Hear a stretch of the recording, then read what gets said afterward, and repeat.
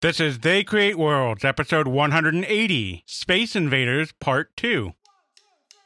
If anybody wants to find me, I'll be in the last place you would look. In a place where people used to be, a land that's called reality, you'll find me there. Welcome to They Create Worlds. I'm Jeffrey, and I'm joined by my co-host, Alex. Hello. We return once again to talk to you about Space Invaders in this epic Part 2 sequel. That's right. But we left Space Invaders with this sadness. No one wanted to buy it. No one liked it.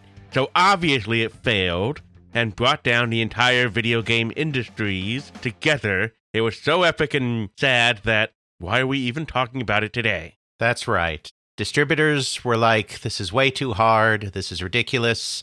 You walk into a gun corner, a coffee shop, wherever you're playing these games in Japan. You see a video game machine. You have your very valuable shiny 100 yen piece, and you know that when you put that 100 yen piece into the coin slot, you are going to get 60 to 90 seconds of gameplay, which is a fair and equitable exchange. Now you're telling these people they put in their 100 yen piece, and all of these invaders coming right for them. If they don't know what's going on, they might get blasted in 5 seconds, 10 seconds, 100 yen for 10 seconds. Jeffrey, this is an outrage. This will not do. Well, I certainly feel angry. Exactly. It's a ripoff. It's a ripoff. Okay, maybe if you come back to the machine and put a few more 100 yen pieces in, you may figure out how it works and play longer. But who's going to want to do that? Kid comes in, loses his 100 yen in 5 seconds. He's like, this is a jip, and he's going to go over and play this fantastic Taito Blue Shark machine, where all he has to do is point his little spear gun at all the little fishies.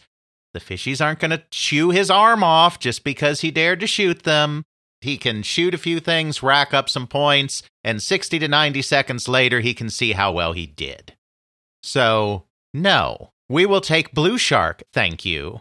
We will not take this invaders from space thing that you're trying to peddle on us. That was kind of the feeling. I mean, we have to remember the Japanese coin-op industry does not go back as far as the American industry, or rather, while it goes back a decent ways, there was this little thing called World War II that created a definitive break within the Japanese industry. So while most of the people involved in the industry didn't go quite as far back to the Depression as in the United States, you still have guys that were getting involved in this industry in the 50s and the 60s. You have a culture that is very tradition-minded anyway.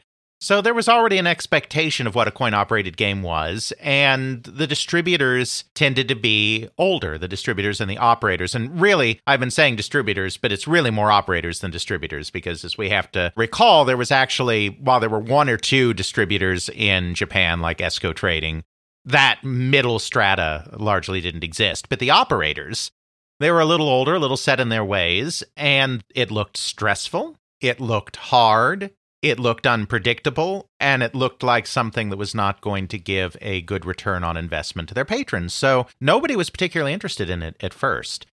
They did get a few units out there, as we briefly touched upon at the end of last episode. Nishikado himself, I mean, he's not on the sales side, but based on his own understanding, what people told him in the company, et cetera, a good number of those orders were probably just orders that they were able to finagle out of respect for Taito, you know, a long-standing operator in order to maintain a good relationship and also, you know, to allow Taito to save some face, which is a big part of Eastern culture, is going to take maybe a unit or two as a favor to the company, even if they don't fully believe in it. But that's the kind of orders they were getting. They weren't getting many exciting orders. They were getting some, we'll do you the solid, but come back with something a little different next time, okay? They only sold about 500 units, probably, in the first month or so. The players, however, were very different creatures than the operators. We talked about this last time, and we talked about this in our Japanese Game Center episode, but there had been a surge around video games in Japan in 1977, around the game Breakout and people cloning Breakout. there had been a real push at that time of video games moving out of just gun corners and bowling alleys and places like that and into coffee houses, tea houses, snack bars, the kind of places where older high school students or college students might be hanging out. There was something of a youth movement in Japanese video game demographics at this time, so to speak. Youth in this case being high school, college, though younger as well. This is a group that was looking for something exciting, that was looking for something different. It wasn't like these staid conservative operators. And so when they saw this game, they were just blown away because, as we talked about last time from a gameplay perspective, this was like nothing ever seen before in an arcade. It combined some elements of some other things. You'd had games like Computer Space, Tank, Jet Fighter, where you would duel one other player or hardware-controlled opponent. Computer Space, it's technically two, but it's essentially a one-on-one kind of fight. So you'd had a little bit of we're flying around shooting at each other kind of thing before, competition a little bit. You'd had a little bit of this game may end prematurely with something like Breakout, where you had to keep the ball on the paddle, and if you missed the paddle too many times, your game was over. You'd even had a little bit of a taste of the high score in a game like Seawolf, where, like I said, last time the emphasis wasn't on competition between people, it was more on competing with yourself because the score could be reset at any time by the player. So these individual elements had been out there, one way or another. But this is the first time that they all came together at once. You're taking on a whole horde of targets that you have to shoot. These targets are shooting back at you. To quote Ralph Wiggum, "I'm in danger." You have this opportunity for competition through the high score, which is always displayed at the top of the cabinet. There's no initials, no tables yet. That would come a little later. But the high score on the cabinet is always displayed at the top of the machine. It's not resettable by the player. So you've always got this kind of goal, this thing you can try to beat. And of course, it also had a two-player mode. There was also, even if you weren't trying to beat the high score on the machine, there was also the opportunity for solid competition between you and a friend because you'd alternate and your scores would display on the screen as well. There'd been nothing that had brought all of these elements together before. Of course, as we know, I mean, this is practically the entire paradigm. A few years later, it goes from high score chasing to clearing levels with friends. But for the most part, this is the entire paradigm of what arcade video games are going to be like, all the way up until the early 90s when the competitive fighting game boom kind of changes the vibe again. Certainly, it's the way that gameplay would be defined throughout what would very quickly become known as the Golden Age. Clearing the screen, avoiding damage, getting extra lives, continuing on, getting the high score, being the best. It's brand new and it's thrilling because for not quite the first time, but mostly the first time, people are getting this real adrenaline rush out of playing a video game. And that's kind of funny to think of because, you know, as someone who grew up in the 80s, it's like, well, isn't that always what action video games have been about? I mean, there are other types of games, there's strategy games and whatnot, where it's not about the pure adrenaline rush, but haven't action games always been about adrenaline rush? No. Or rather, kind of the staid way that early games were, limited by their technology, meant that the amount of adrenaline rush you could get out of it was relatively small. This is pulse-pounding action backed by this great soundtrack, simple but effective at ratcheting up tension. You have concrete goals against other players, not just your friends, but also complete strangers that may go to the same gun corner or coffee house that you do. As a result, even though the operators were initially reluctant to take this game, the public in Japan took to it instantly. It was an overnight sensation. Probably just as well that it took a second for the game to become popular, though, that operators didn't order it in large numbers right away, because it turned out there was actually a pretty important bug in the game upon release, which is just kind of an interesting thing to point out as a little trivia thing. They started getting reports that every so often, not regularly, but every so often, when somebody put in their 100 yen coin, they would not receive a credit. It would just eat their money. It took Nishikado a long time to track this down because it was a very rare thing. It's not like it was happening every other insert coin, you know. It was pretty rare. And it turned out, you know, they had this fun little attract mode, which I'm sure most people have seen, though if not, we can always put it in the show notes. And I'm sure it's already in the show notes from last time, just from Let's Play videos. But, you know, they do this fun thing where the invaders come up and start messing around with the letters on the screen and all of this kind of thing. turned out that at the point that the invader was interacting with the C of insert coin on this fun little attract mode animation, at that point, something about the code was conflicting, and it would prevent a credit from registering in that exact moment. They got that corrected, and thankfully there were only about 500 to 1,000 machines on the market at the time that they discovered that, because this was right before it blew up big. If it had hit really big right away, that could have been a real problem, but they kind of dodged a bullet there because they were able to fix it before it was too widespread.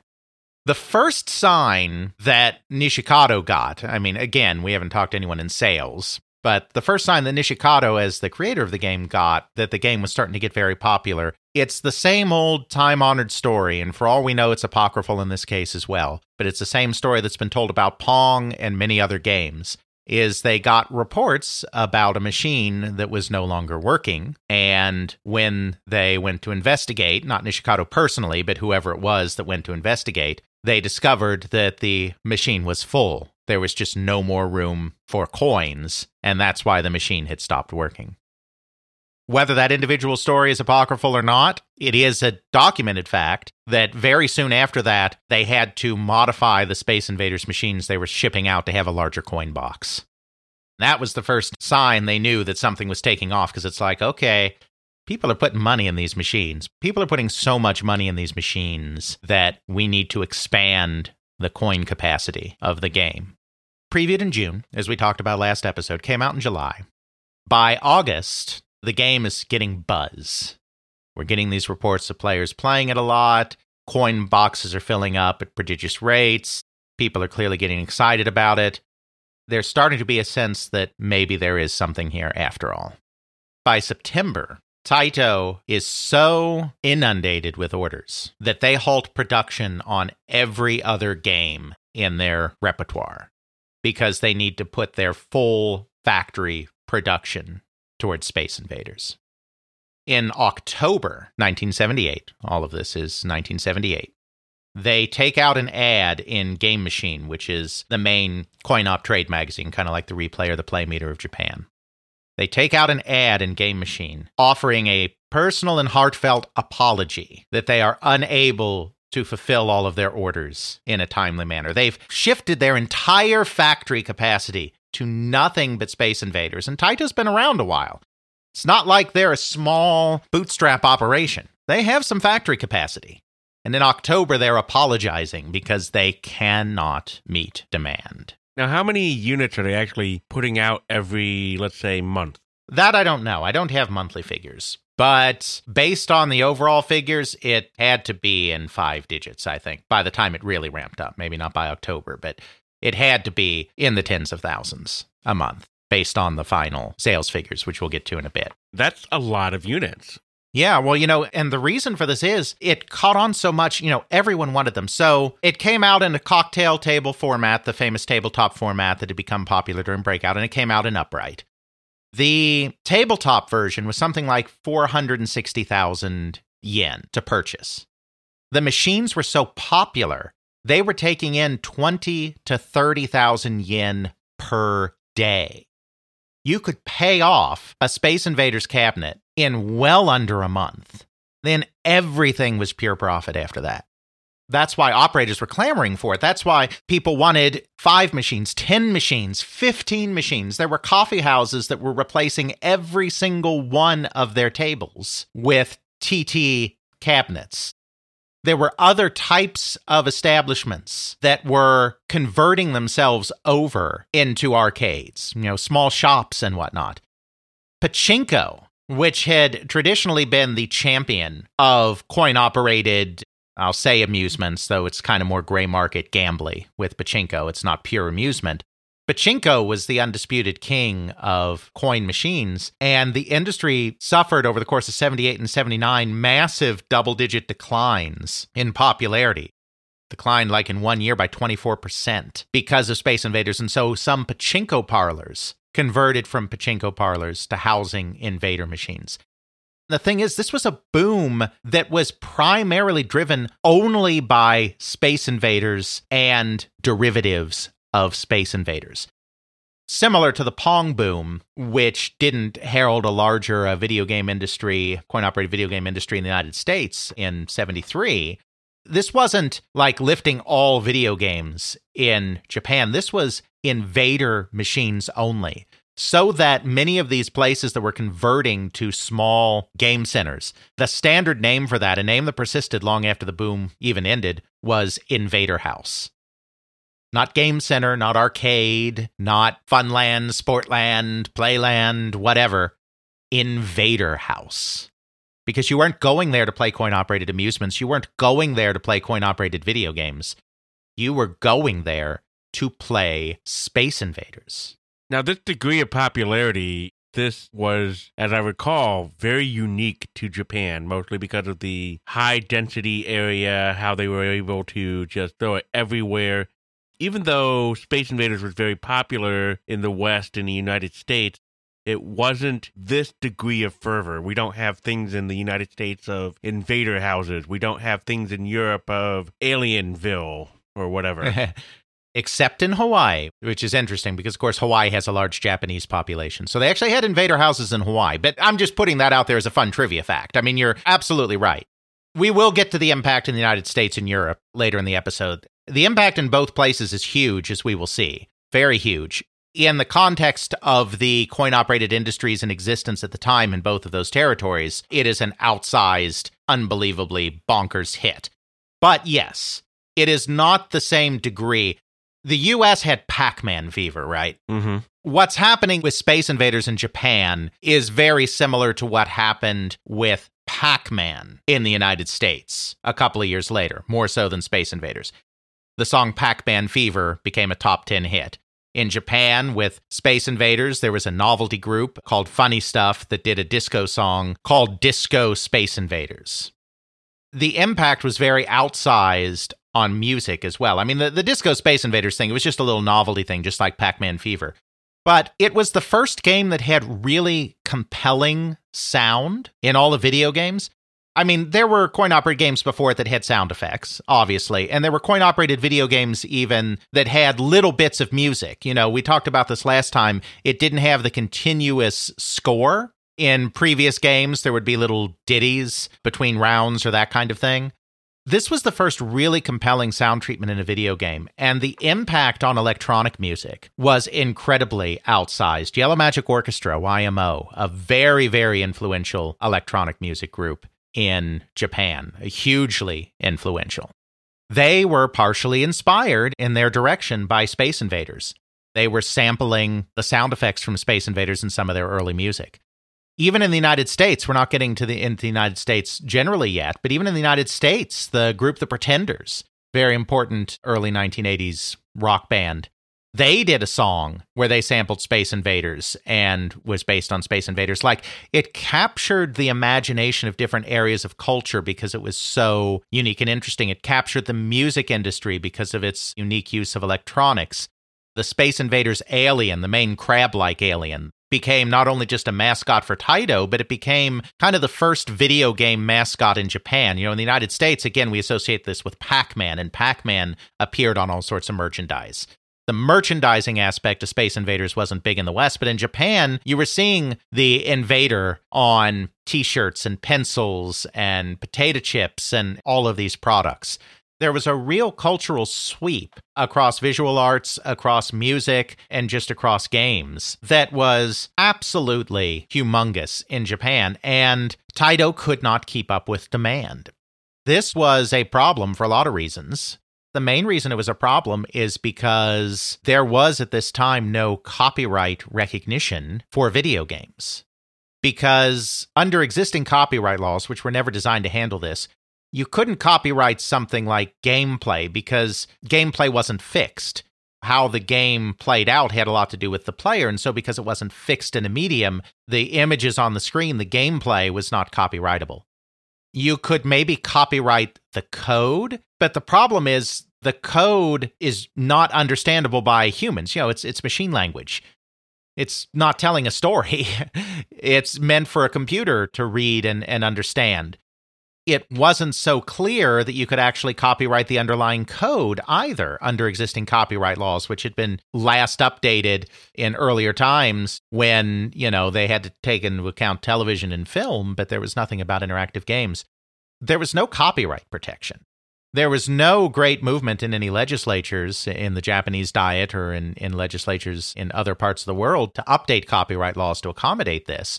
So the only way to kind of get copyright protection would be to get a court to agree that the existing copyright laws also covered video games. And in Japan, the courts move very slowly. I mean, the courts move very slowly everywhere, but they move very slowly in Japan. If you were to file a court case in Japan trying to get a ruling on an extension of copyright law, essentially creating new precedent, you could be looking at a decade of litigation before a decision is reached. It just moves that slowly sometimes. Of course, immediately, just as happened with Breakout, when Namco could not keep up with demand, immediately there was a flood of cloned games on the market because everybody wanted them and they could not get them. It was practically money in the bank. We talked about blue sky operators in our cocktail episode just recently, and we talked about how these newspaper ads that they were putting in the newspaper, they were promising these huge profits, like incredibly exciting new video game field. Come make lots of money. Game pays for itself immediately. And of course, in the context of the cocktail market, that was a scam at that time. If those same ads had been run in Japan in October 1978, they would have been completely true. It was sky high. Everybody was making money. There seemed to be no limit to how many of these machines the market could absorb. Since you were making 20,000, 30,000, I think a day, I could be a week, I'm not sure, based on my sources, but it was definitely not a month. I mean, you were paying off these machines instantaneously. Then you were just making money, period. So, of course, there was cloning. Of course, there was copying. And of course, there were companies that were making just slight variants. And of course, these companies had a market because Taito couldn't keep up with demand, and there wasn't much Taito could do. I mean, they tried a couple of times against some smaller companies to bring some court cases, but their hands were really tied just because of the legal situation. So what they did is something that was unprecedented at the time, but would become a standard staple of how the Japanese industry operated all throughout the rest of the Golden Age, and that's they targeted some more reputable companies in the coin-op business, or in some cases even in just the electronics business. They sub-licensed them and allowed them to officially make their own versions of the game. Some of them just took the Taito boards and made it exactly as it was. Some of them made slight variations, but they brought in other companies. And this was a major jumpstart for several important companies in the industry. I mean, a couple of the companies are ones that nobody really knows about today that are smaller. One of those is a company called Logitech. And no, it is not that Logitech. Logitech, without an H on the end, is a brand name of a Japanese CRT manufacturer named Kanto Electronics. Logitech with an H on the end is a Swiss company that may have made a mouse you owned at some point in your life. So no, it's not that Logitech, but it is a Logitech. They were a company that was already in electronics manufacturing. They had a lot of experience with television, CRTs, electronics. So they were brought in to be a manufacturer of these games. Another company, Jatre, Jatre, they were an import-export company that had made a lot of money in the metal game business, which we've talked about before, the metal games that had been such a boom in the mid-1970s in Japan. They were brought in as well, and they created a version called Spectre, but it was licensed. It's essentially Space Invaders, but it played a little faster. They were also very big, I think, because of their experiences in other areas. They did a lot of tournaments. There were national tournaments going on in Japan as well, early, in a way, esports competitions. I mean, it's different because it's coin-op tournaments, but early video game competition, and Jatre was one of the big companies involved in getting that started.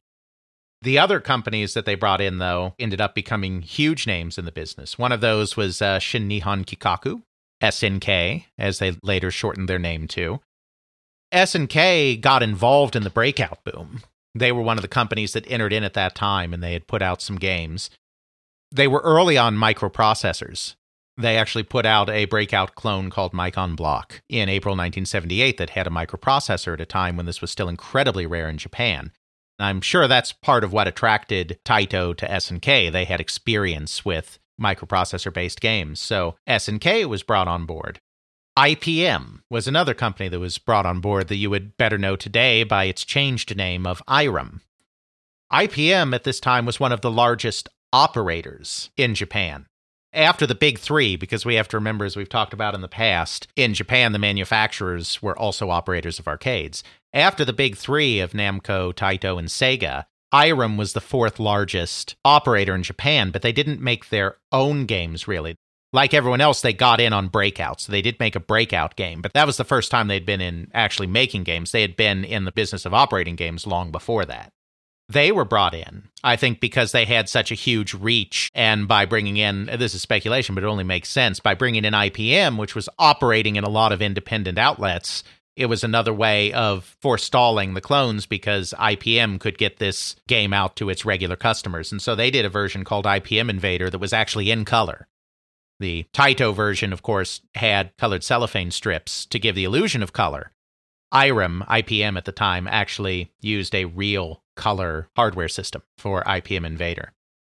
And then the other company they brought in was a company that had not at all been in video games, and that was Sammy, which, of course, is the company that went on to purchase Sega, which is now Sega Sammy. They were bigger in pachinko and had not done video games at all at this point. But again, they were such a big established company that it made sense to bring them in, and so they also released their own licensed version of Space Invaders. So you had this ecosystem in place where Taito was sub-licensing a lot of companies, and some of them were just putting out Space Invaders. Some of them, like Jotaro Spectre and IPM with IPM Invader, were putting out their own slight twists on it, but it was all part of this ecosystem, and this became a standard process. A lot of the hit games that came out afterwards, like Head-On and Galaxian and Donkey Kong and Zaxxon and all of these games, Frogger, were all done in the same way, where the manufacturer would sub-license. They did two things. They sub-licensed this set of companies to put out the game all on their own, but they also made deals with the other big companies in Japan. Even with all of these companies making machines, and them putting almost their entire factory output towards making machines, they still could not keep up with demand. So they had licensed the machine to Midway for release in the United States. We'll talk about the American experience in a second, but they actually asked Midway if Midway would ship some of their production back to Japan to further flood the market in Japan. Because the game was taking off in the US, Midway couldn't really do very much, so they didn't send very many. So at that point, according to Gene Lipkin, who was president of the coin-op division at Atari, Taito actually went to Atari and asked if Atari would manufacture Space Invaders cabinets in the United States for them to then send back to Japan. And according to Gene Lipkin, they did. They kind of kept it secret. It's not something that was announced in the trades at the time. They didn't want it getting out, but according to Gene Lipkin, they were secretly manufacturing Space Invaders at Atari in the United States to ship back to Japan, just because they were trying to meet this insatiable demand for the game. It's interesting because we've talked about other booms, and we've talked about how hard it was to keep up with demand, like Atari with Pong and whatnot. In most of those cases, it ends up being a long ramp up. Like, company has a game that is unexpectedly hit. Company starts manufacturing as many as they can, but can't meet demand. Other companies slowly start coming in with a cloned product, counterfeited product, or just a similar variant product, and start releasing their games as well. And maybe after a 12-month period has elapsed, you're starting to see a huge uptick in the number of games. Well, in this case, it's happening almost instantaneously, like within months of the July release. Within half a year, the market has been flooded, absolutely flooded. Just to give you an idea, the Japanese National Police Agency would keep an eye on things that may need to be regulated. They would keep track of how many of this were out there, how many of that, how many pachinko machines, and so they were keeping track of video games as well.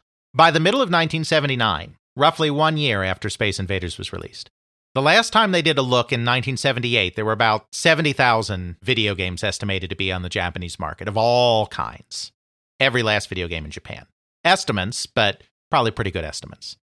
By the middle of 1979, when they did their next report, there were 280,000 video games in Japan. Within the course of about a year, 210,000 new video games were on the market in Japan. And of those 280,000 video games, 230,000 were estimated to be Invader games. If you do the math on that, I mean, there were only 70,000 games before.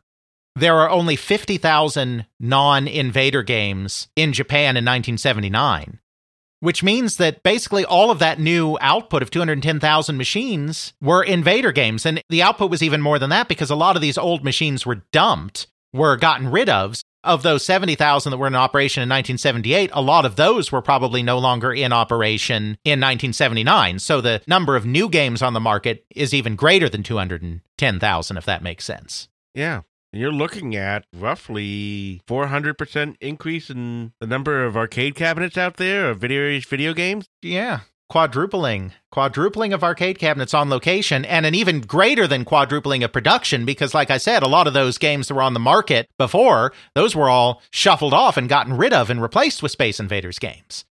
So you're talking about more than quadrupling. 82% of that is Space Invader games. Exactly. That's insane. That is such a level of dominance.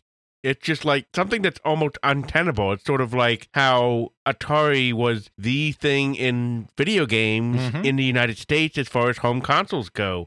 It's almost like it's too big to fail. Yeah, it's absolutely incredible. I mean, this is why they were called Invader houses. Just to give an idea, again, because there were more statistics, 2/3 of those Space Invader cabinets were the tabletop type, what we would call cocktail cabinets in the United States. Because that's where these games were primarily going. They were going into the snack bars, the coffee shops, the lounges. They were going into these places where people socialize, or they were being put in these Invader houses and just set up in rows and rows in these Invader houses. It was mostly the sit-down cabinets that were the popular cabinets. It's building on Breakout because Breakout started this. When Breakout was converted to tabletop by Taito and others, Namco released the original, but other companies were pioneering the tabletop aspect with their clones. That started opening up these places, and then Space Invaders just blew the door wide open.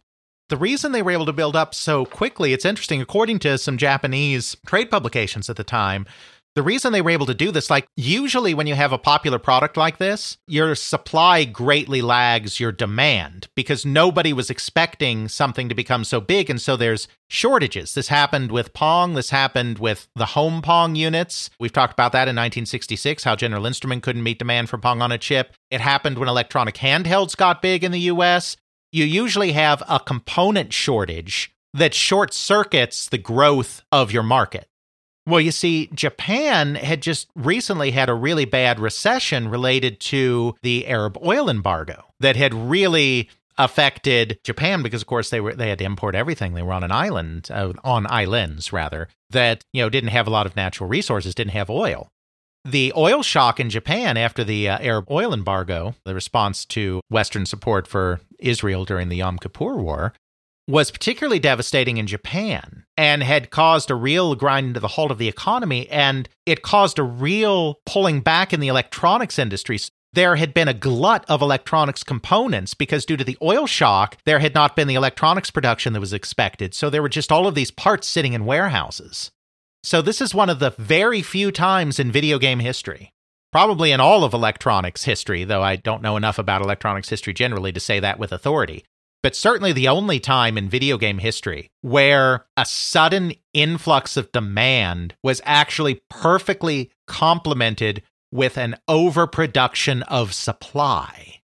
Everybody could get all the components they needed to manufacture these machines instead of having to wait because it took everyone by surprise and the electronics companies, the components makers, were not ready to absorb that demand. Even though there wasn't a shortage of electronic components, there was a different shortage. And this is a shortage that we need to now take some time to discuss because it's a shortage that is very misunderstood, and it has at times even been very misunderstood on this very podcast. That is the shortage of 100 yen coins that resulted from the Space Invaders phenomenon. So which one is it? Is it that 100 yen coins were in abundance and there didn't have to be some sort of national edict of, hey, you need to make some more coins or else we're going to have issues. Or, hey, stop holding on to those coins, get them back to the mint. We need to run them through the washing machine so that we can hand them back out to people. Or is it just sort of like, yeah, this thing was really popular. People had coins, money exchanged hands. Everyone was happy. La-di-da. Right. So the answer is probably a little bit from column A, a little bit from column B. For those of you who don't know, this is the legend or myth or whatever Alex is going to correct us on, that 100 yen coins were used so prolifically in Japan that there was a shortage of it, and the mint either had to make a whole bunch more to make up the deficit, or the Diet had to go to invader houses and say, we would like our coins back, please. Or that was just the sense people got, but in reality, there were plenty of coins out there because things just naturally cycled. Exactly. So a little bit of background on this, first of all, because I think it's interesting to go into the historiography of all of this. The first reports about a yen shortage in Japan in Western sources were coming roughly around 1980. 1979, 1980, when Space Invaders was becoming popular in the United States. The press started having fun running stories about how the game had been so popular in Japan. This game that's now sweeping the United States was so popular in Japan that it caused a 100 yen coins shortage that resulted in the Japanese government having to triple production of coins. That's where the story begins in the West. From there, it was picked up by the various history books that came out. Most notably, of course, The Ultimate History of Video Games by Stephen Kent, which, despite its many, many errors, became kind of the gold standard in video game history books for a couple of decades, mostly because of its widespread general availability and reasonable cost. That became the story from the news reports to the early history books, that there was a 100 yen coin shortage caused by Space Invaders that forced the Japanese government to triple production of the coin. That probably stems from an article in Nikkei Shimbun, one of the major economic financial newspapers in Japan, from May 13th, 1979, with the headline translated into English by John Harrison, who runs the site MD Shock, with the headline, "The Bank of Japan's plan to counter the loss of 30 million 100 yen coins." From that article in a major Japanese newspaper to articles in American newspapers discussing this new video game history craze, to early video game history books like Stephen Kent's Ultimate History of Video Games, to generally accumulated knowledge of the general public. Then as we get into kind of the 2010s, there starts to be more of a critical evaluation, not amongst the general public who are oblivious to all of this, but people like myself who have more of an interest in this history. There started in the 2010s to be more of a critical reevaluation of many of the blanket claims made in books like The Ultimate History of Video Games. A lot of stories that were deemed too good to be true for one reason or another started to be investigated more closely to see if those claims really held water when subjected to additional scrutiny. The 100 yen coin story was absolutely one of those claims that was being investigated because on its face, it sounds ridiculous. Yes, we know Space Invaders was popular. We didn't necessarily have all of these numbers that I have today. We didn't know that there were 280,000 machines, that 230,000 were Space Invaders. Yes, it was very popular. Yes, it was taking over the country, but would it really cause such a shortage of coins that one game is responsible for a tripling of production by the Japanese mint? It sounds a little bit ridiculous on its face. And of course, since the American newspapers, their reporters don't necessarily have the greatest in into Japanese sources, just because it was reported in American newspapers at the time doesn't necessarily mean that it holds much water. There was more reevaluation of this in the early 2010s. An individual by the name of Charles Paradis, or Paradis, Paradis, at the Currency Museum of the Bank of Canada, wrote an academic article, Insert Coin to Play, Space Invaders and the 100 Yen Myth, in which he set out to debunk the story. he actually contacted both the Bank of Japan and the Japanese Mint's PR office to see if he could find any evidence from them that this had been a thing that happened. Nobody could point him to anything that said that this had actually happened. He talked to Nishikado, and Nishikado said that it's just something he heard, that it may be a rumor. So this started to create this idea that it may be a myth. And then there was another article, actually even before this one, in February 2012, in a periodical called World Coin News by a guy named Mark Fox, called Space Invaders Targets Coins. He didn't have direct contacts like Paradis did at the bank. He wasn't the first person to do this, but he was one of the first ones to kind of publish it in a periodical. He went back through and looked at the figures for coins minted in Japan year by year, which is something he could find. And he saw that in 1978 and 1979, there were not an outlandish number of coins minted. It was pretty much in line. Like in 1977, 440 million coins were minted. In 1978, they only minted 292 million. In 1979, it rose to 382 million, but that was still less than 1977. And then in 1980, it rose to 588 million. There was a drop in the first year the game was on the market, and then the biggest rise came in 1980 when the boom was already over. It's also true that at the time, the government was changing over the makeup of their coins, the metals used in their coins, because the metals that they had been using were becoming too valuable and were worth more than the coins themselves, that problem. Part of the reason that there was a rise in minting at this time was attributed to the fact that Japan was having to replace a lot of its 100-yen coinage as well. So based on these articles in 2012 and 2013, there was a complete backlash to this idea that there was actually a 100-yen coin shortage. Somewhere in there, I interviewed the head of Taito America at the time, Ed Miller, who had also worked at Taito Japan before that, had a really close relationship with the Kogan family. So even though he was the American head, he knew a lot about what was going on in Japan. What he said is that there was a problem with coins vanishing into machines, and that the Japanese Diet was concerned, and that there was a real movement to try to get the coins turned around faster, to get them out of machines and back in circulation faster.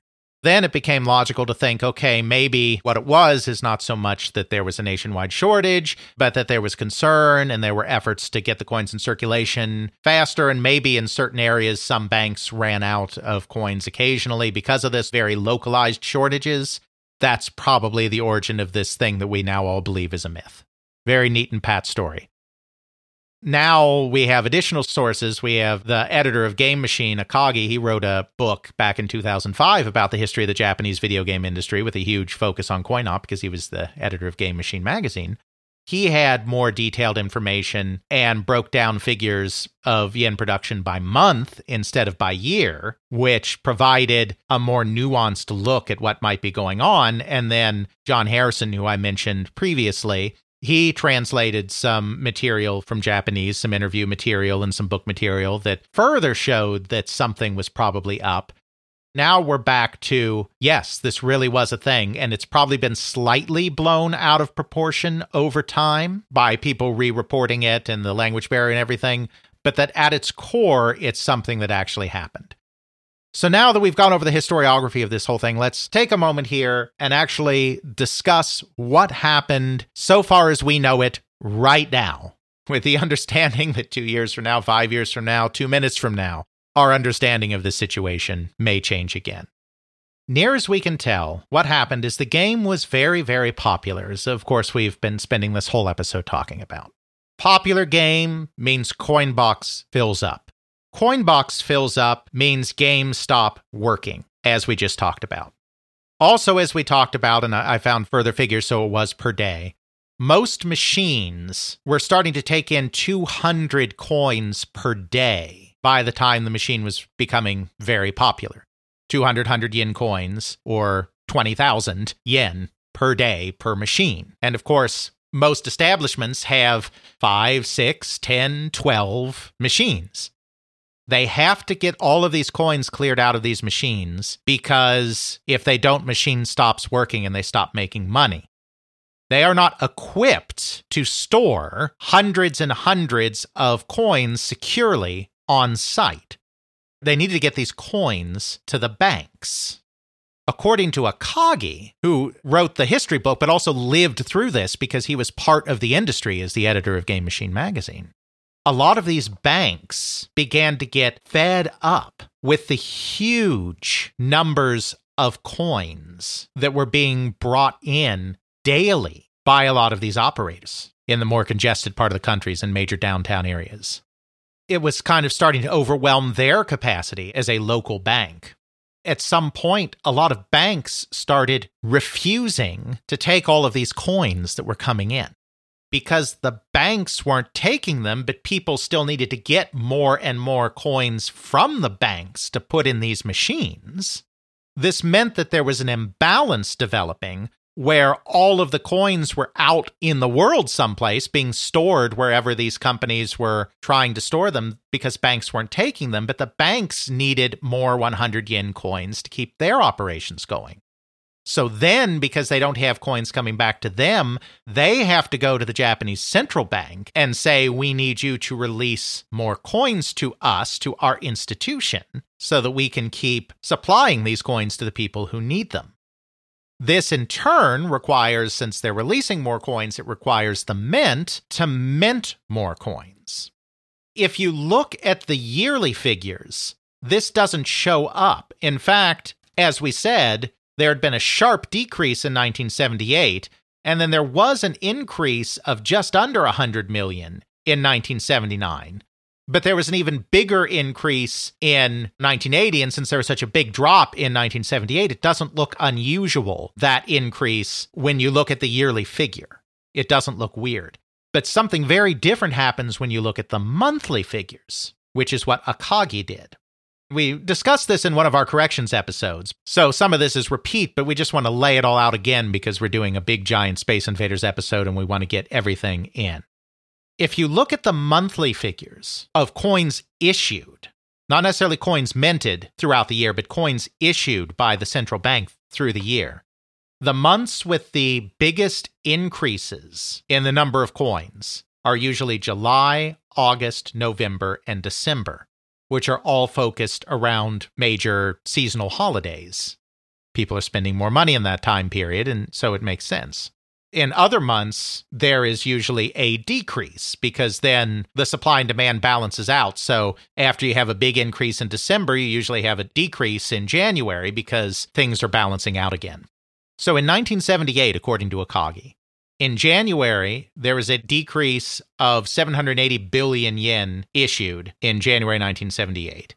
Then a decrease of 790 billion yen in February, another decrease of 1 billion yen in March, and then an increase of 2.8 billion yen in April.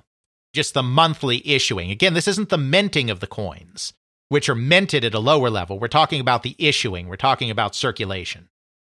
That's a pretty logical step because November, December, you see big rises because people are doing all their Christmas stuff because Christmas is actually kind of a thing, even in Japan, for giving gifts. Then you see decreases through the first part of the year because people don't spend as much money in those first few months of the year. That's true most places. In 1979, the pattern started as usual. There was a decrease of 890 billion yen in January issued, a decrease of 790 billion yen in February issued. But then, in March, which remember had a 1 billion yen decrease in 1978, there is a 2.1 billion yen increase in March and a 650 billion yen increase in April.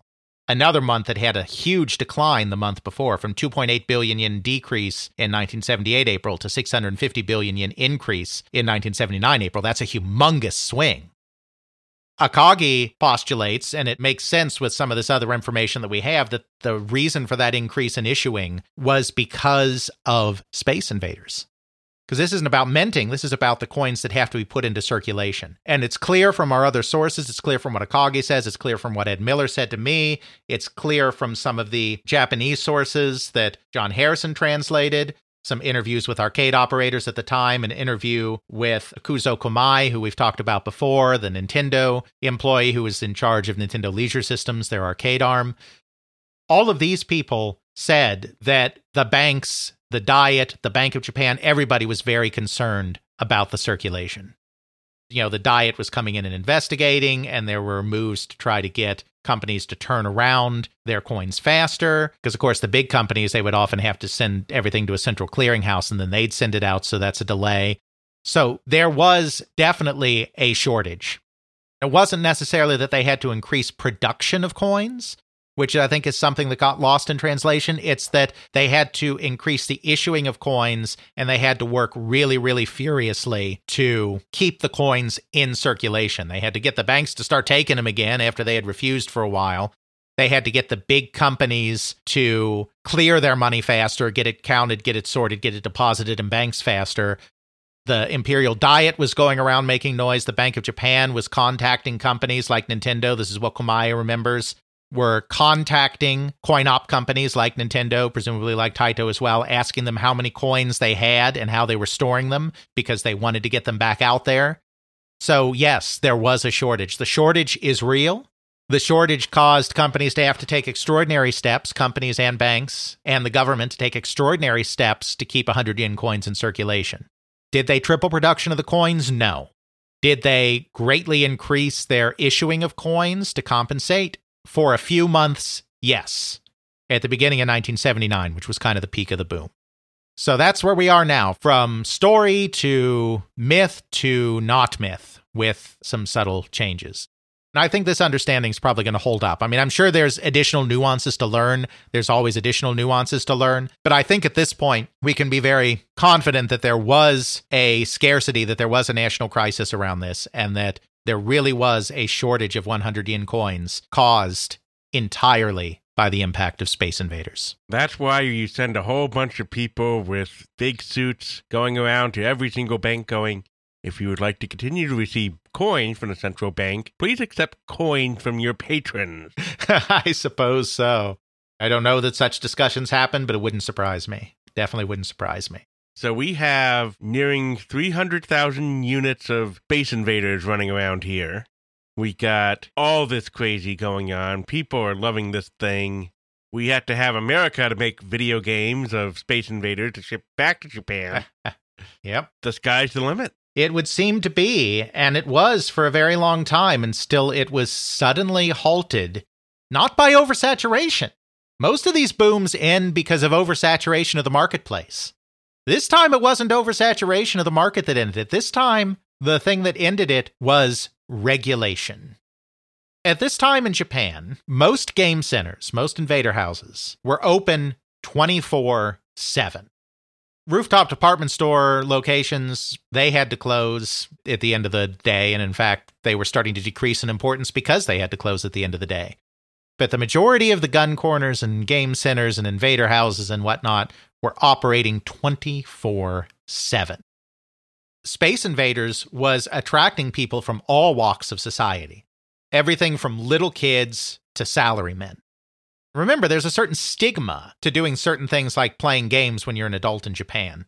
So to get salarymen playing a game that is purely just a game, not like pachinko where there's a gambling element, that's huge. That just shows how ridiculously over the top this phenomenon was.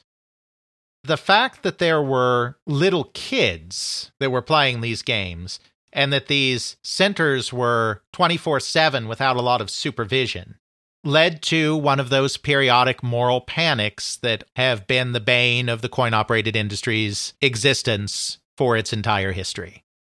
Oh, people are skipping school to play games. Oh, people are spending their lunch money on games. Oh, bullies are beating up the other kids to take their lunch money to go spend them on games. Oh, these places are dark and barely supervised, so kids are hanging out in the back and smoking and doing all of these things they're not supposed to do. And they're open 24/7, an extra wrinkle for Japan, so kids are sneaking away and going off and playing all night when they shouldn't be and falling in with the bad crowd. You know, it's the usual moral panic that has always dogged coin-operated games, and particularly dogs coin-operated games when there's a massive outsized hit that the entire public is suddenly taking notice of. It looked like the Diet the Imperial Diet, the legislature of Japan, was perhaps going to act and regulate the industry, which could be a complete disaster. Because at the time, there was a strong belief that without this 24/7 operation, that a lot of this business wasn't viable. There was a big fear that the Imperial Diet could shut the game centers down, not like close them everywhere forever, but restrict their hours and all sorts of other things that could really dampen their popularity. At this period of time, that didn't happen. But the only reason it didn't happen is because the JAA, the Principal Trade Association, the All Japan Amusement Park Association, yes, amusement park, not too long after this, there would be a split and JAMA would be formed, and there would be a split off of the amusement park and coin-operated manufacturers' trade organizations. But at this time, they were all under one umbrella organization, the JAA. Decided to take self-regulatory steps to prevent the complete calamity that they saw coming. So on June 2nd, 1979, they released a directive called the Declaration of Invader-Type Game Machine Operational Controlled Management. What this directive required was that Invader games only be installed at facilities where there is an attendant there actually watching what's going on. Because, gangs and smoking and juvenile delinquency and all of this stuff going on in these unsupervised locations. Number 2, children under 15 are not to be allowed in these game centers without parental accompaniment. Number 3, in order to enter a game center after 11 p.m., period, you have to be 18 or older. These were not laws.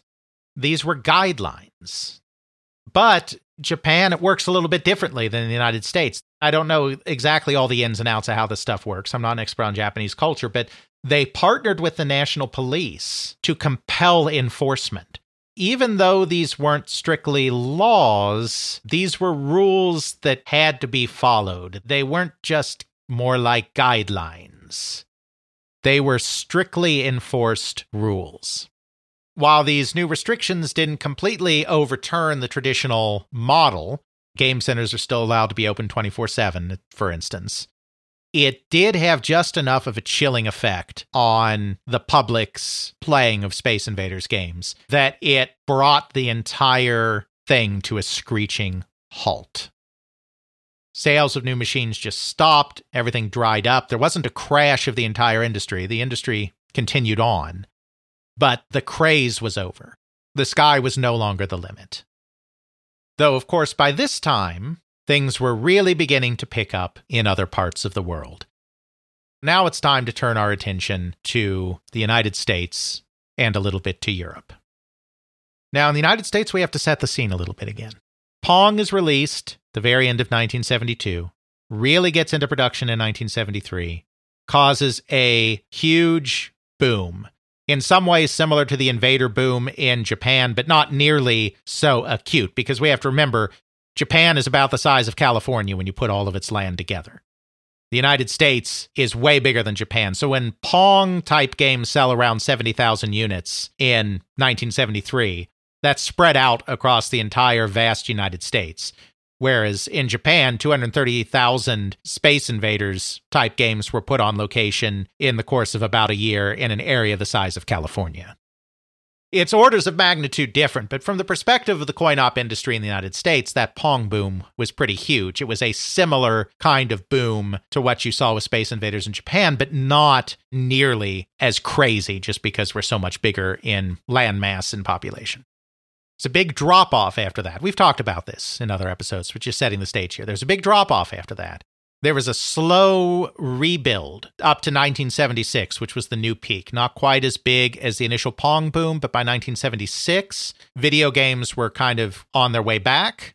Then solid-state pinball came along and basically took over the coin-op industry. Video games started declining again. Not as big a crash as there was after the collapse of the Pong boom, but fewer new games coming out, lower coin drop, newer games not attracting much attention. The popularity charts in 1978 still largely had games from 1976 on them. I mean, there were a couple of new games like Circus and Space Wars that had done well, but games from 1976 were still some of the chart-topping games of 1978.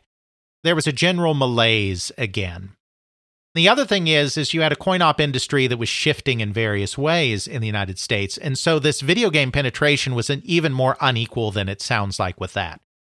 Throughout the 1970s, there had been a growth in actual arcade locations. We've talked before how the video game business, the coin-operated games business, was basically a bar and tavern business at the time Pong came out in 1972. Not that there weren't some boardwalk arcades or some remaining inner-city arcades. I mean, there were absolutely a few arcades here and there. But it was largely a bar and tavern business. Street locations. As the 70s progressed, you had the rise of the shopping mall arcade. And the rise of the shopping mall arcade also spurred some arcade activity in other areas outside of shopping malls, too. It's not like they were all in shopping malls. But you had this rise of the shopping mall arcade, the Aladdin's Castles and Time Zones and Red Barons of the world.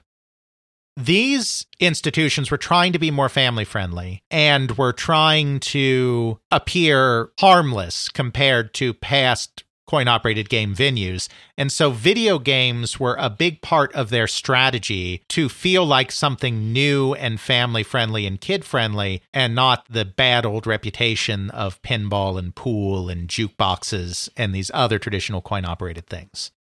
A lot of the video games that were being sold in this time period, 75, 76, 77, 78, a lot of them were going into arcades more than they were going into street locations.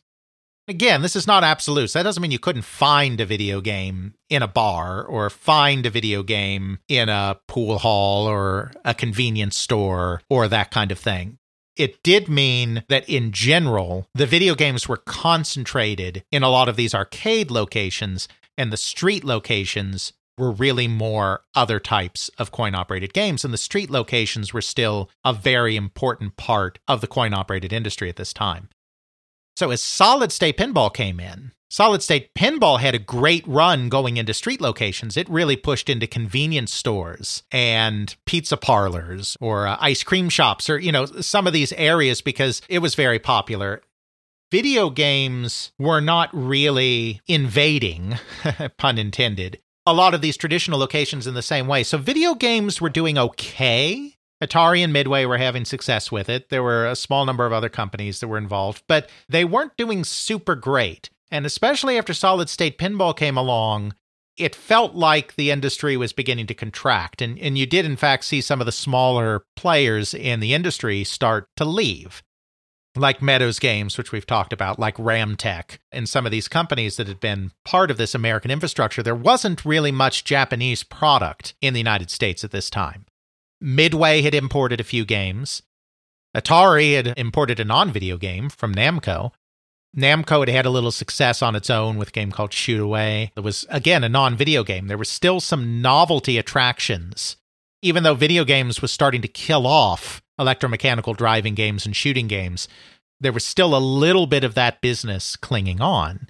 There had been a couple of successful Japanese imports there, but other than Midway bringing in a couple of Taito games, there really wasn't a Japanese presence in the United States in any kind of meaningful way. So that's what the situation looked like in the United States when Taito turned its attention to bringing Space Invaders over to the country.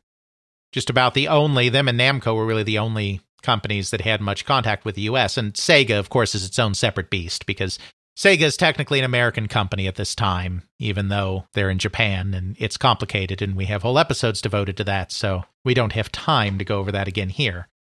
Taito was absolutely going to bring the game over to the United States, and at first they were going to do it directly themselves through Taito America.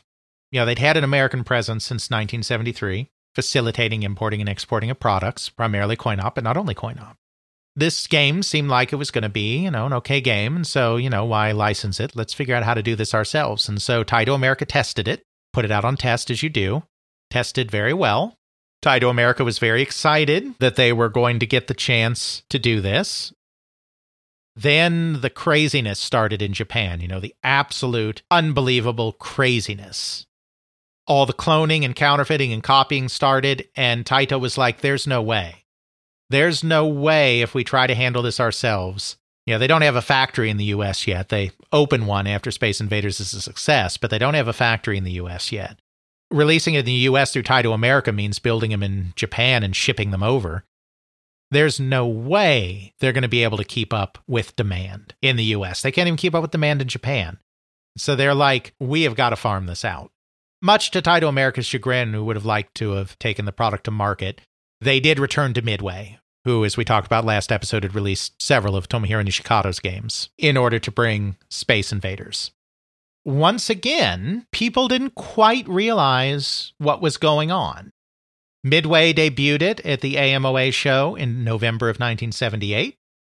Unlike in Japan, it was well received at the show, according to the reports that we have in the trade magazines. However, it was just another game like, and the Space Invaders game looks kind of cool. It wasn't, this is revolutionary, this is amazing, everyone go get one now, this is the best game at the show. None of that.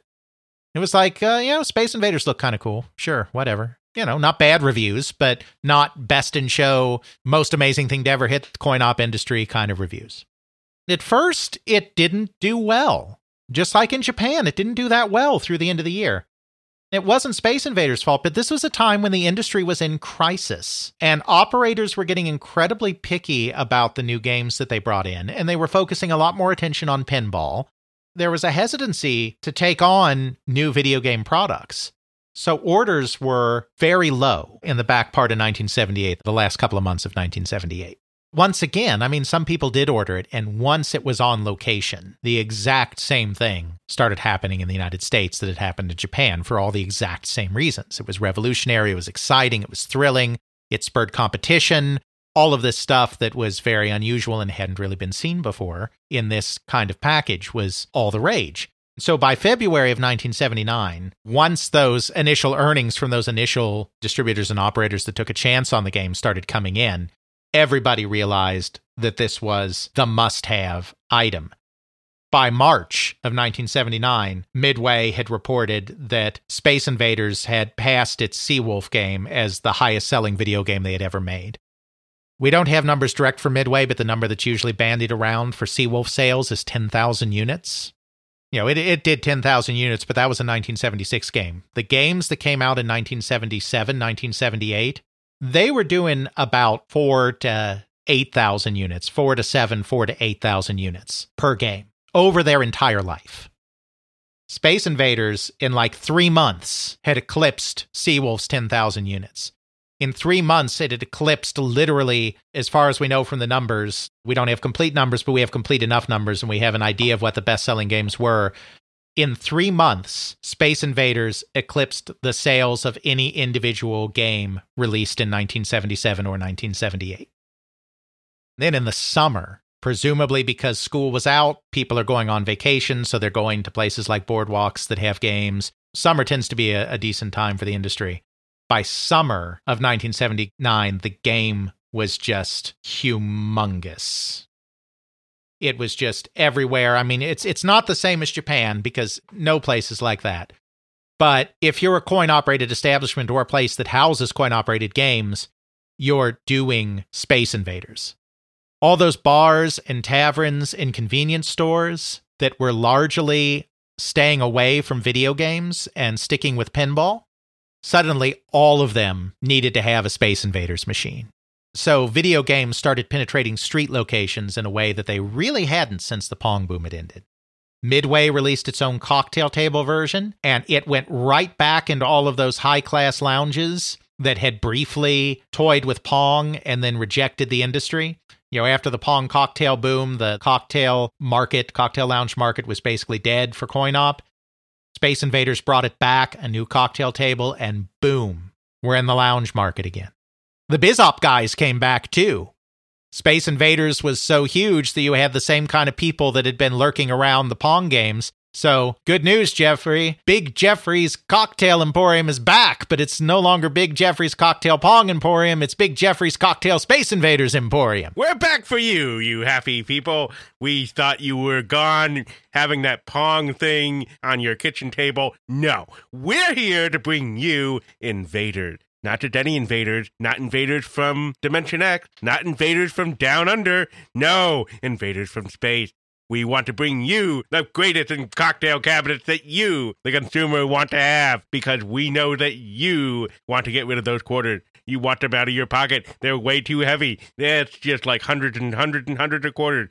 You know that only steel, hard, encased steel, can hold those quarters, and that steel needs to be inside a cabinet. And that cabinet needs to be a cocktail cabinet. And that cocktail cabinet, in order to hold all those quarters, must be Space Invaders. Pong. Pit.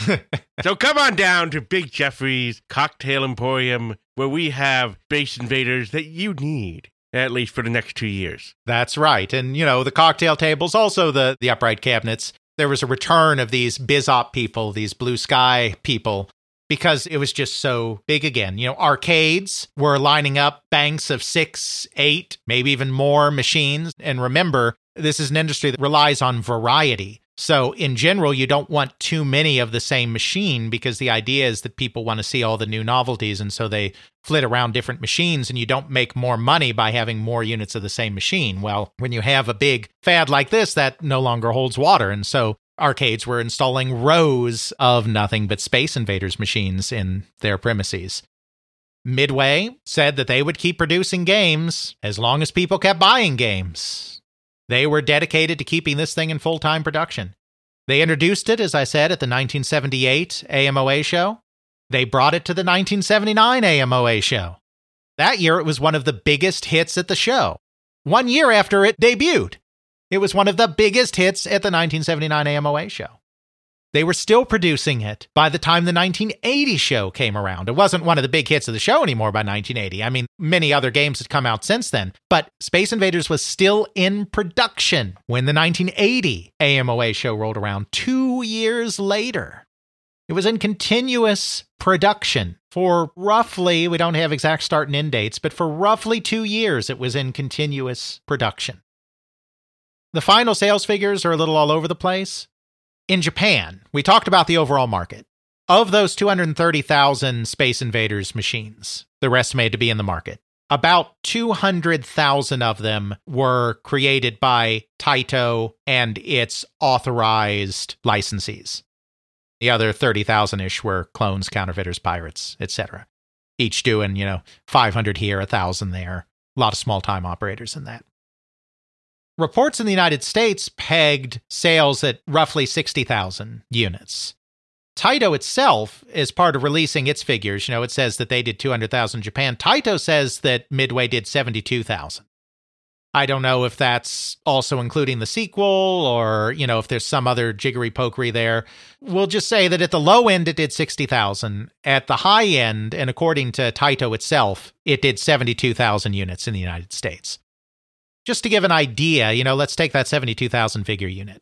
The best-selling coin-operated product that we know of, well, not coin-operated product, but coin-operated game of all time that we know of in the United States. We don't have complete sales figures for everything.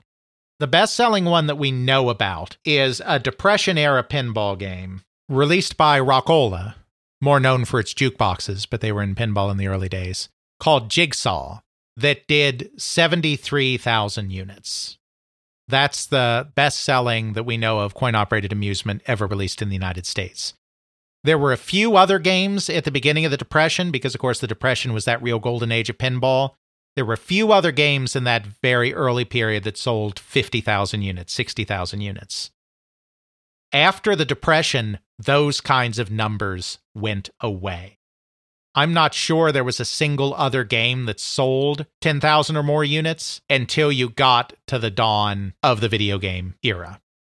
Again, we don't have complete sales figures, so there could have been something, but those were Depression and early Depression specifically era kind of figures. You never saw anything like that again. In the early video period and in the solid-state pinball period, you saw some games, like the most popular solid-state pinball games, got as high as 17,000, 18,000 units. The most popular video games got as high as 10,000, 12,000 units. 72,000 units. Nothing like that had been seen in video games ever by a factor of 7. Nothing like that had been seen in coin-operated amusements generally since the early 1930s. Was it as big a deal in the United States as it was in Japan? No, not quite. But that is an outsized hit in the context of the coin-operated amusements market in the United States. Once again, it's taking another market by storm. It is causing a complete revival of coin-operated video games in the United States. It is the launching pad for the so-called golden age of video games, where video games, coin-operated video games in the United States literally become the most lucrative form of entertainment in the U.S. Bigger than the movie industry, bigger than the music industry, bigger than all of the professional sports leagues combined. It becomes the pastime, and it truly starts with Space Invaders. Obviously, Space Invaders has helps getting it to those truly lofty heights, but it all starts with Space Invaders. Paradigm shifting. It's really amazing just how big the game system was. It almost makes me wonder with how much these big boom bust things go with a lot of these early games. Pong, Space Invaders, they ramped up and made hundreds of thousands of units. What happened to all of those units afterwards? They all just get hit with a hammer and then tossed into a dump, or what? Funny you should mention that. It's almost like we planned this, but we didn't. Because that is a perfect segue into the impact of Space Invaders in the European markets.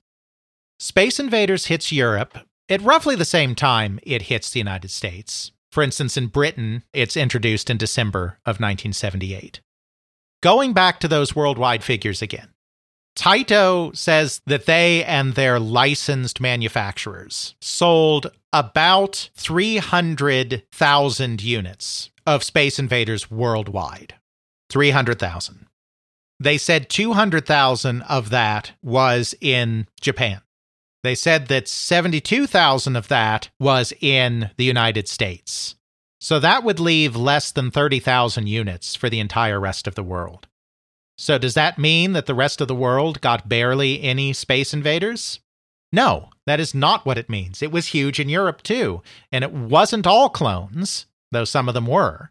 But a lot of the reason for that is that once that boom crashed in Japan, a lot of that product got dumped secondhand into Europe.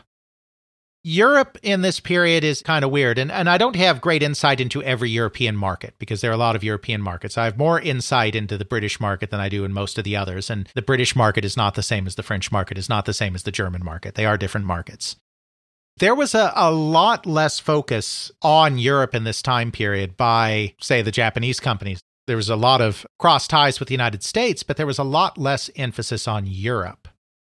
Now we have another outsized hit here in the form of Space Invaders, which takes off like wildfire in Europe as well, just like it does everywhere else. I mean, this is a truly global phenomenon. It's a language that everybody understands. There are fewer avenues for officially getting product into Europe. Taito does have a company that they set up, Taito Electronics, in Europe, and Taito does make some local deals. But it's a lot more of a fragmented market, and there's a lot less interaction. Most of the interaction between the Japanese and their European counterparts just tends to happen at the big trade shows. There's less of a connection as there is in the United States, where some of these companies have started setting up more robust subsidiaries. So that causes two things to happen. It causes parallel importing and local copying. Local copying is exactly what it sounds like. A company locally starts to rip off and make their own version. In Britain, the company Alka Electronics, which was kind of a big manufacturer at the time, was one of the big culprits of this, making their own version of Space Invaders, which they called Space Attack.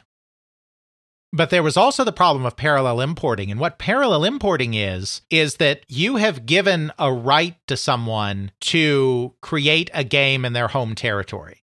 But the license you've given them is restricted to that home territory.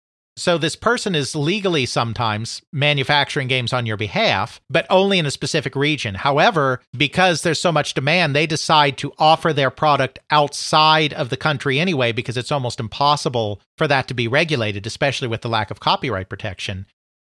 They are exporting to another country, even though they're not allowed to export. And so that's considered a parallel import because it's being exported in parallel to the legal importing.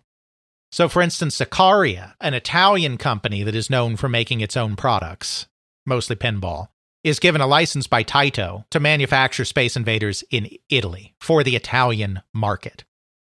Sicaria starts shipping them all over Europe. Zakaria makes a mint off of Space Invaders, even though they're not supposed to be selling it. So, when Taito is selling less than 30,000 in Europe, they've got competition from Alka Electronics doing its own homegrown thing. They have competition from Zakaria, which is doing parallel importing where they're only supposed to do Italy, but they're doing the whole market. You have companies in Japan that are counterfeiters or cloners that are shipping their product overseas. You have product that is no longer viable in the Japanese market as that market is falling apart that is now being shipped to Europe, almost a secondhand product. You have lots of piracy going on that's really fueling that European market.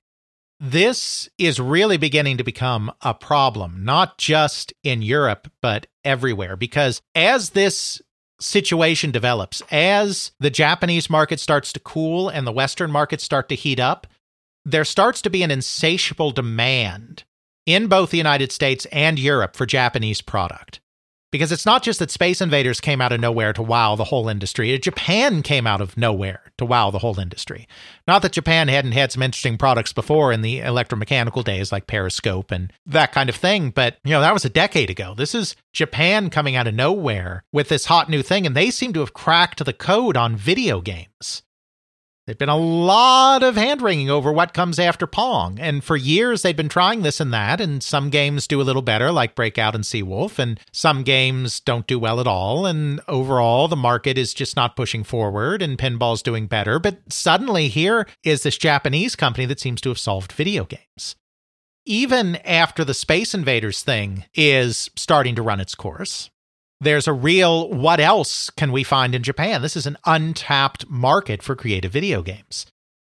This is great for both sides, because on the US and European side, there are all these companies, all of these distributors, all of these manufacturers that are like, we can keep this boom going by continuing to bring the latest and greatest from Japan over to our local markets.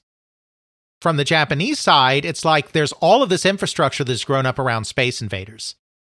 The company's officially licensed by Taito, the company's not officially licensed by Taito, the cloners, the counterfeiters, the other companies that are more reputable than cloners and counterfeiters, companies like that become household names later on, like Universal and Data East and all of these, who are a little more reputable than the straight cloners and are doing some of their own variations, but are still all tied up in this invader infrastructure. As their market's cooling a bit in Japan, in order to keep that whole infrastructure that's grown up around Space Invaders going, it becomes necessary to look outward towards Western markets to keep making money, because at this point, European and American companies both are becoming pretty indiscriminate in taking Japanese product. They just want it all. There's a hierarchy there, like the top companies like a Midway get to be more discerning and they get to choose the products that they think are going to be the most impactful. It's not like a single company is suddenly trying to license everything out of Japan, but there's a taker for something almost everywhere. And so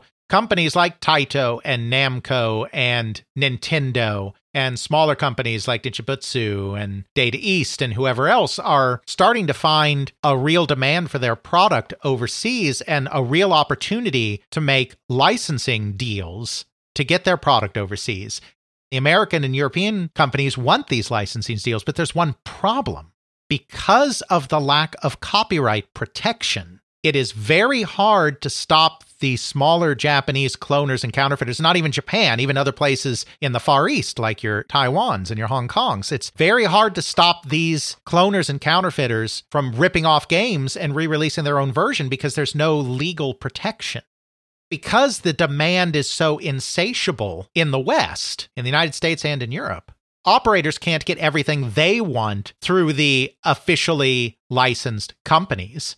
So they're parallel importing. They're dealing with the counterfeiters. They're dealing with the cloners. They're dealing with the companies that are doing the parallel importing where they may legally have a license to manufacture the game in Japan, or like with Zakaria to manufacture it in Italy, but then are selling it everywhere even though they're not supposed to. The market, particularly in Europe, this is more of a problem in Europe than it is in the United States, though it happens in the United States too, believe me. I mean, there's Midway and Atari go after a lot of companies that are doing this kind of stuff in the US as well. It's not quite as impactful in the United States. In Europe, it's particularly bad, I think, because there's just a lot less infrastructure and relationship set up between some of these companies. It's suddenly the lack of copyright protection in Japanese law is becoming a major problem, a major international problem. By about 1980 or so, copyright has been recognized in the United States. It's been recognized in the United Kingdom. It's probably been recognized in some other European countries as well. I just don't know as well. But in Japan, there's still no copyright protection. And it is no longer a local Japanese problem. It is an international problem because so many of these Japanese companies are now somewhat reliant on their licensing in the West to continue to bring in the same kind of revenue they were bringing in at the peak of the Space Invaders boom. Western companies are getting fed up and are getting a lot more cagey about doing these licensing arrangements because what's the point if they're just going to get undercut in the market? So there starts to be a lot of international meetings. JAMA starts holding conferences on copyright issues that involve not just Japanese manufacturers, but also American manufacturers at the major trade shows and whatnot.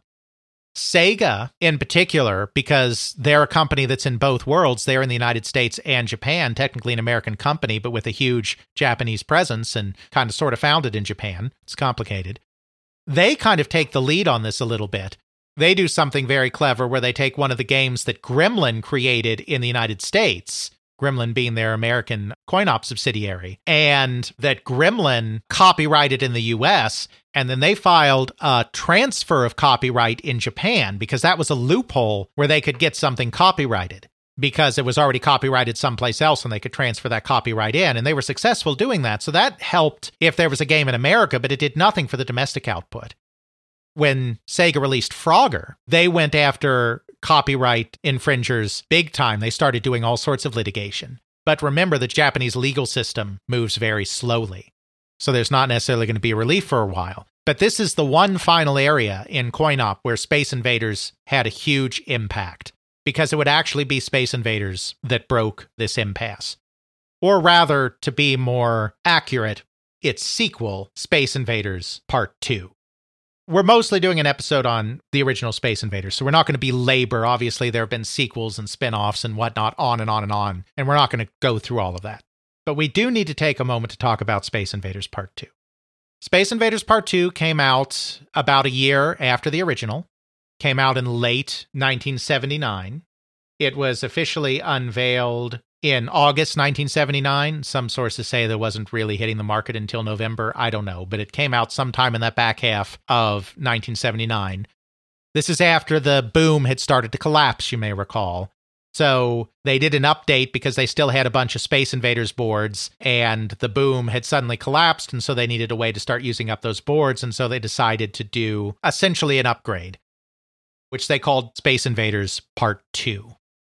It's not all of that different from the original, but it incorporates some of the improvements that have come along since then. First, it is in full color. It's single-colored sprites. It's not the most impressive color you've ever seen in an arcade, but it's no longer black and white. It is in color. Second, based on some of the stuff that had happened with other games like Starfire and Asteroid, they went to the full high-score setup where you had a table and you could enter your initials because that had been pioneered by this point by other companies in the United States. They made a few small changes to gameplay. They added some invaders that would split in two when they were hit. They added a new UFO. They had it so that the UFO would occasionally drop new invaders off on the screen if there were few invaders left. They made tweaks here and there, but it was basically Space Invaders. It was certainly not as successful as the original Space Invaders because by that time, other companies that were getting involved in this industry were starting to eclipse them, particularly Namco's Galaxian, which we've talked about, and which was released at about the same time, was way more impressive. Whereas Space Invaders Part 2 was in color, but it was pretty primitive color with single-colored sprites. Galaxian had vibrant, multicolored sprites. Space Invaders had the bunkers and the aliens descending line by line. Galaxian had nothing protecting you and had diving enemies, making things more challenging and even more adrenaline-inducing. So better graphics, more exciting gameplay.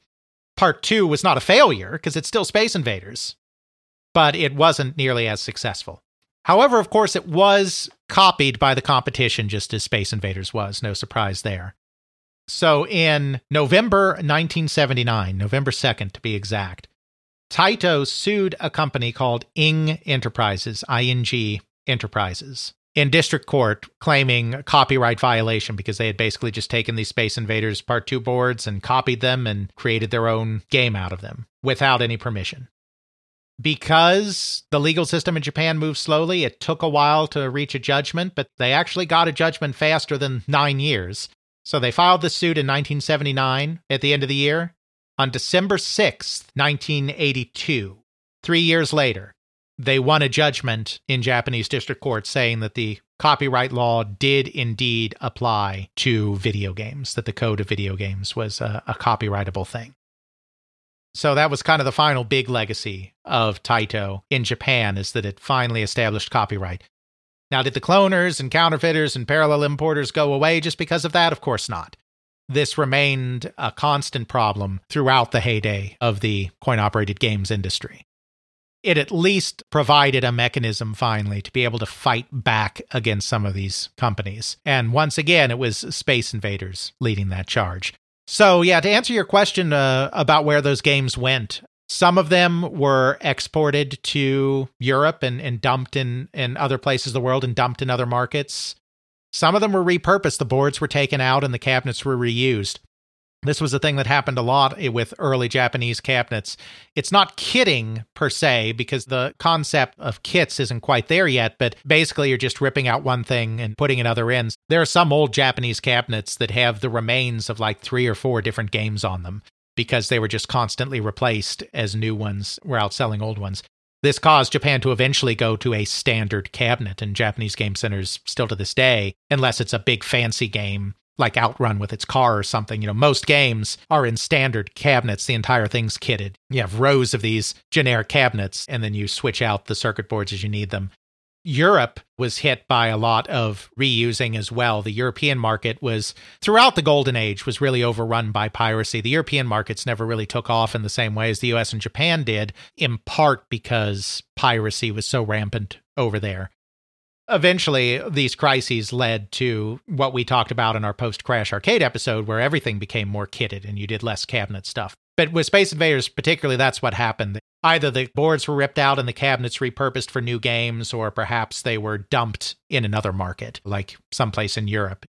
Which is why, with all the piracy and counterfeiting, it sounds like Europe didn't do as well, because Taito only sold maybe 25,000 units in Europe as opposed to the 200,000 in Japan and 72,000 in the US, but it was just as popular there. Just people were often getting the machine through other means.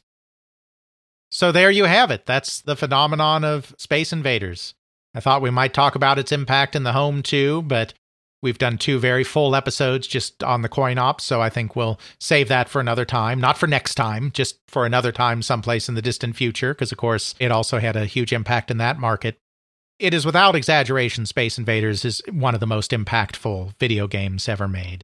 As I said last episode, you can really divide video games into before and after Space Invaders. And obviously the after now is many decades longer than the before, because the before was just less than the first decade of video games. But Space Invaders really defined what an action video game is. And while there have been many updates and changes to the format since then, and many new types of gameplay and everything, just that basic idea that you get this adrenaline rush by you taking on the hordes of the computer, that is still, whether it's a direct descendant like a Galaxian or a Xevious or a Gradius, or if it's a modern action game like a Grand Theft Auto or Horizon Zero Dawn, or, you know, which have completely different types of gameplay, at the end of the day, it still comes down to this idea of, I am having fun playing video games by pitting my capabilities against the machine, and sometimes, you know, in terms of the scoring and whatnot, against other players.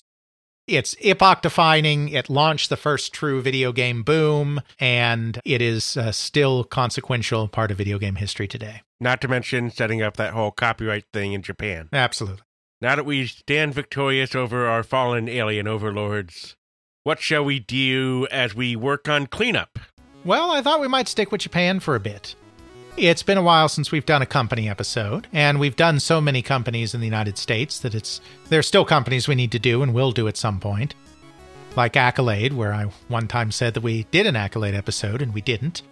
We will one of these days. But for now, let's stay in Japan and look at the company Koei. Koei has never been a huge company in the West, though people in the West are certainly aware of it and of its descendant, Koei Tecmo, after they bought Tecmo. It was one of the real pioneers in Japan in a lot of genres, particularly on computers. In recent times, I've been able to track down and machine translate some interviews with the founders, the Arakawas, the first power couple in video games, that really give a good idea of where the company came from and how it started and all the background. So there's definitely enough there to do an interesting episode these days. And that sounds like a fun topic, especially since it's been a long time for us since we've done a company, because that's part of our bread and butter here at They Create World. Okay, so we'll look at the history of Koei as they become Koei Tecmo next time on They Create World. Someone get me a shower. This alien needs to get off me. Check out our show notes at podcast.theycreateworlds.com, where we have links to some of the things that we discuss in this and other episodes.